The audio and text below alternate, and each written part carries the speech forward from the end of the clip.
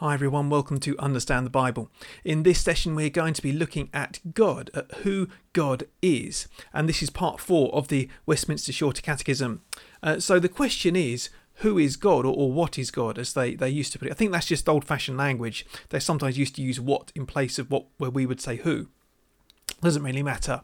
But the question is, it seems like a bit of a funny question, doesn't it, to us? You might think, well, surely everyone knows who God is. People talk about God all the time. I believe in God, I don't believe in God. But the thing is, that the question is, which God do you or don't you believe in? Because not everyone believes or doesn't believe in the same God. I find very often that people who reject God have actually rejected a caricature of God. They have a vision of God in their minds which is not true, and so they reject an idea about God which is not true. I think sometimes people have a view of God as being like the biggest bully in the playground. And that's not right. God is not like that at all. But if you reject a God like that, it's not a surprise that you don't think that a God like that exists.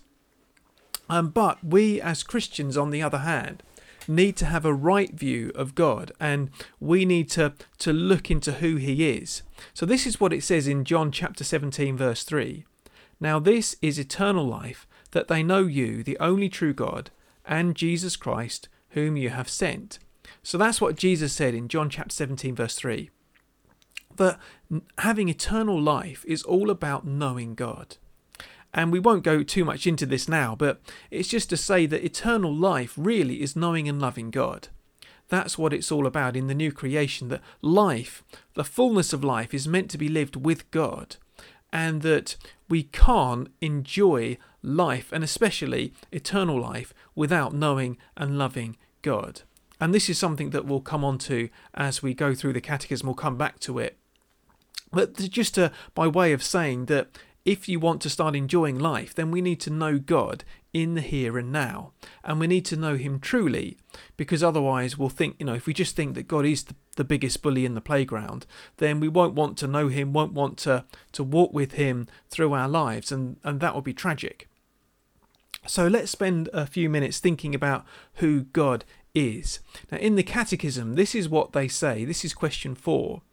What is God? God is a spirit, infinite, eternal, and unchangeable, in his being, wisdom, power, holiness, justice, goodness, and truth. So, there's no way we could possibly go through all of that in just a few minutes, but this is just a summary of who God is. He's spiritual, infinite, eternal, unchangeable, and so on, all of those things. He is the most of all of those things. He's perfect love, perfect goodness, perfect justice, righteousness, all of those things.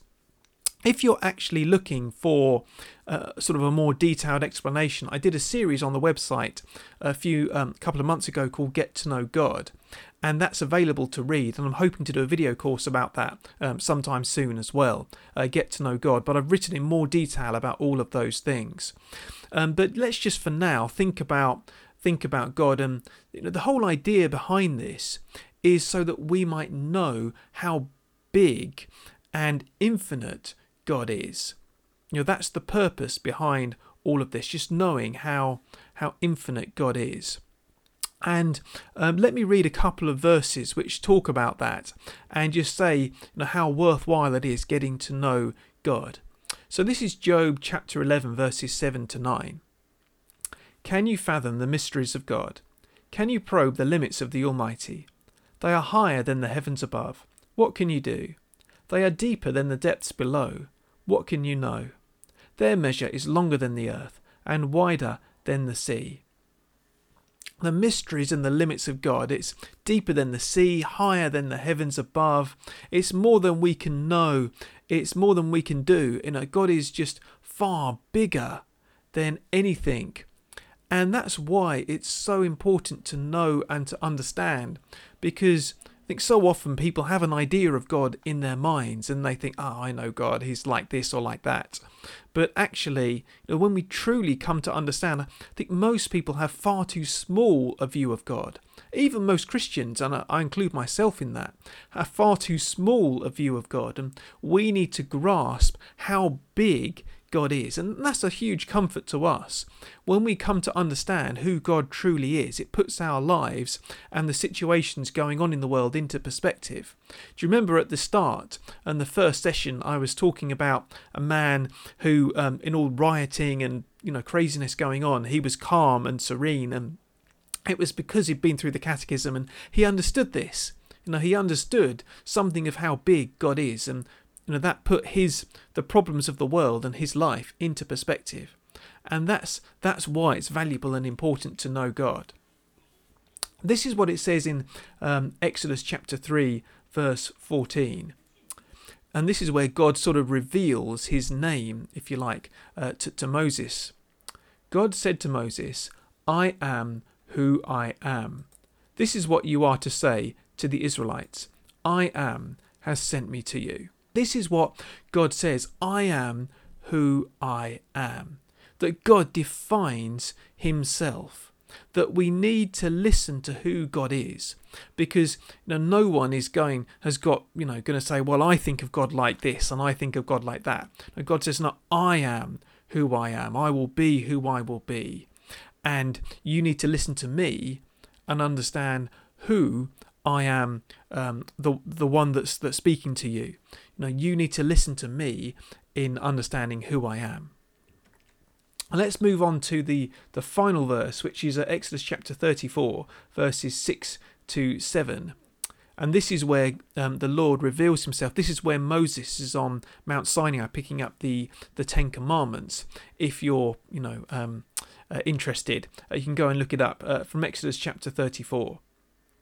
And he, that's God, passed in front of Moses, proclaiming, the Lord, the compassionate and gracious God, slow to anger, abounding in love and faithfulness, maintaining love to thousands and forgiving wickedness, rebellion and sin. Yet he does not leave the guilty unpunished. He punishes the children and their children for the sin of the parents to the third and fourth generation. So this is where God reveals himself. This is where God says, this is who I am, this is what I am. And he says he's compassionate and gracious. Isn't that good news to think that God is compassionate and gracious, and he's slow to anger? He doesn't get angry easily. And he's abounding in love and faithfulness, and he maintains love to thousands, and he forgives wickedness, rebellion and sin, but he doesn't leave the guilty unpunished. And we'll come on to how this all works out when it comes to Jesus and the cross, and so on as we get to it. But isn't it great to think that God is a God of infinite power and splendour and majesty and all of those things, and yet he's a God of love and a God of faithfulness, and he forgives us, and he doesn't count our sins against us, and all of those things, and yet he doesn't leave the guilty unpunished as well. He's a God of justice. Isn't that good news? You just think about that for a second, how amazing it is that the God of majesty, of splendour, who made the heavens, who made all of the universe, might want to get to know and to love you and me. Isn't that an amazing thought? Now, whatever's going on in the world, whatever may be going on in your life today, just to know that we can know God. We can know the one who made all of this, who is infinite, who is unchanging, who is loving, who is faithful, all of those things. And if that's not an encouraging thought, then I don't know what is. Well, let's take a moment to pray and ask God that he would help us to know him better. Because, like we've seen, knowing him is what it's all about. So let's ask God to that he would reveal himself more to us. However well we know him at the moment, we can always know him better because he's infinite. So let's take a moment to pray. Heavenly Father, we thank you that you are a God of love and faithfulness and justice and righteousness and holiness and all of those things. And we pray that you would help us to get to know you better, that you would reveal yourself to us through your word. And we pray that as we go through this catechism, that you would you would use this to help us know you better. We pray that you would help us this day to put everything that's happening in the world and in our lives into perspective, knowing how big and wonderful and amazing you are. Thank you, Lord, in Jesus' name. Amen. Well, thanks very much for joining me today. As you may have seen, I've got a new microphone and I've slightly adjusted the camera just in case you were wondering about that from last week. So I hope everything has worked. Do please remember to subscribe to the channel. It just helps me out if people sort of subscribe, and it helps you out because you get the videos when they're uploaded. And also there's a podcast if you want to get the audio version of this instead, or as well if you use the podcast sometimes. And don't forget to check out the website where I still upload written content like the Get to Know God series, which is available there and not on YouTube at the moment. So thanks very much for joining me today, and I hope to see you again for another one of these very soon. But until then, God bless.